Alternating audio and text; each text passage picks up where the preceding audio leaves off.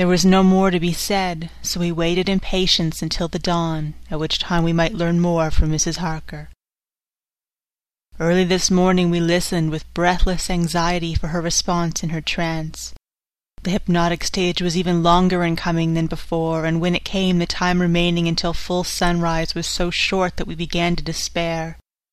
Van Helsing seemed to throw his whole soul into the effort. At last, in obedience to his will, she made reply. "All is dark.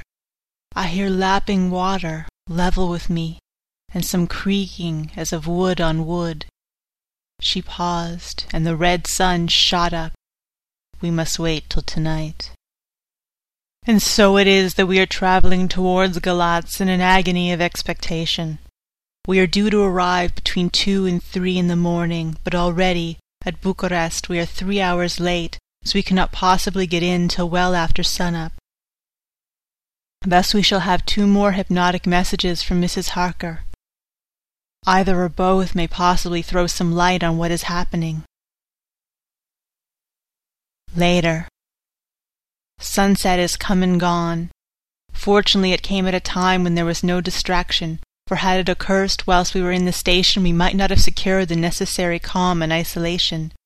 Mrs. Harker yielded to the hypnotic influence even less readily than this morning. I am in fear that her power of reading the Count's sensations may die away, just when we want it most. It seems to me that her imagination is beginning to work. While she has been in the trance hitherto, she has confined herself to the simplest of facts. If this goes on, it may ultimately mislead us. If I thought that the Count's power over her would die away equally with her power of knowledge, it would be a happy thought, but I am afraid that it may not be so. When she did speak, her words were enigmatical. Something is going out. I can feel it pass me like a cold wind.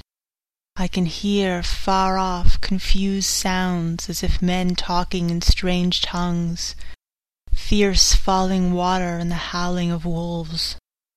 She stopped, and a shudder ran through her, increasing in intensity for a few seconds, till at the end she shook as though in a palsy. She said no more, even in answer to the professor's imperative questioning. When she woke from the trance she was cold and exhausted and languid, but her mind was all alert. She could not remember anything, but asked what she had said. When she was told, she pondered over it deeply for a long time and in silence.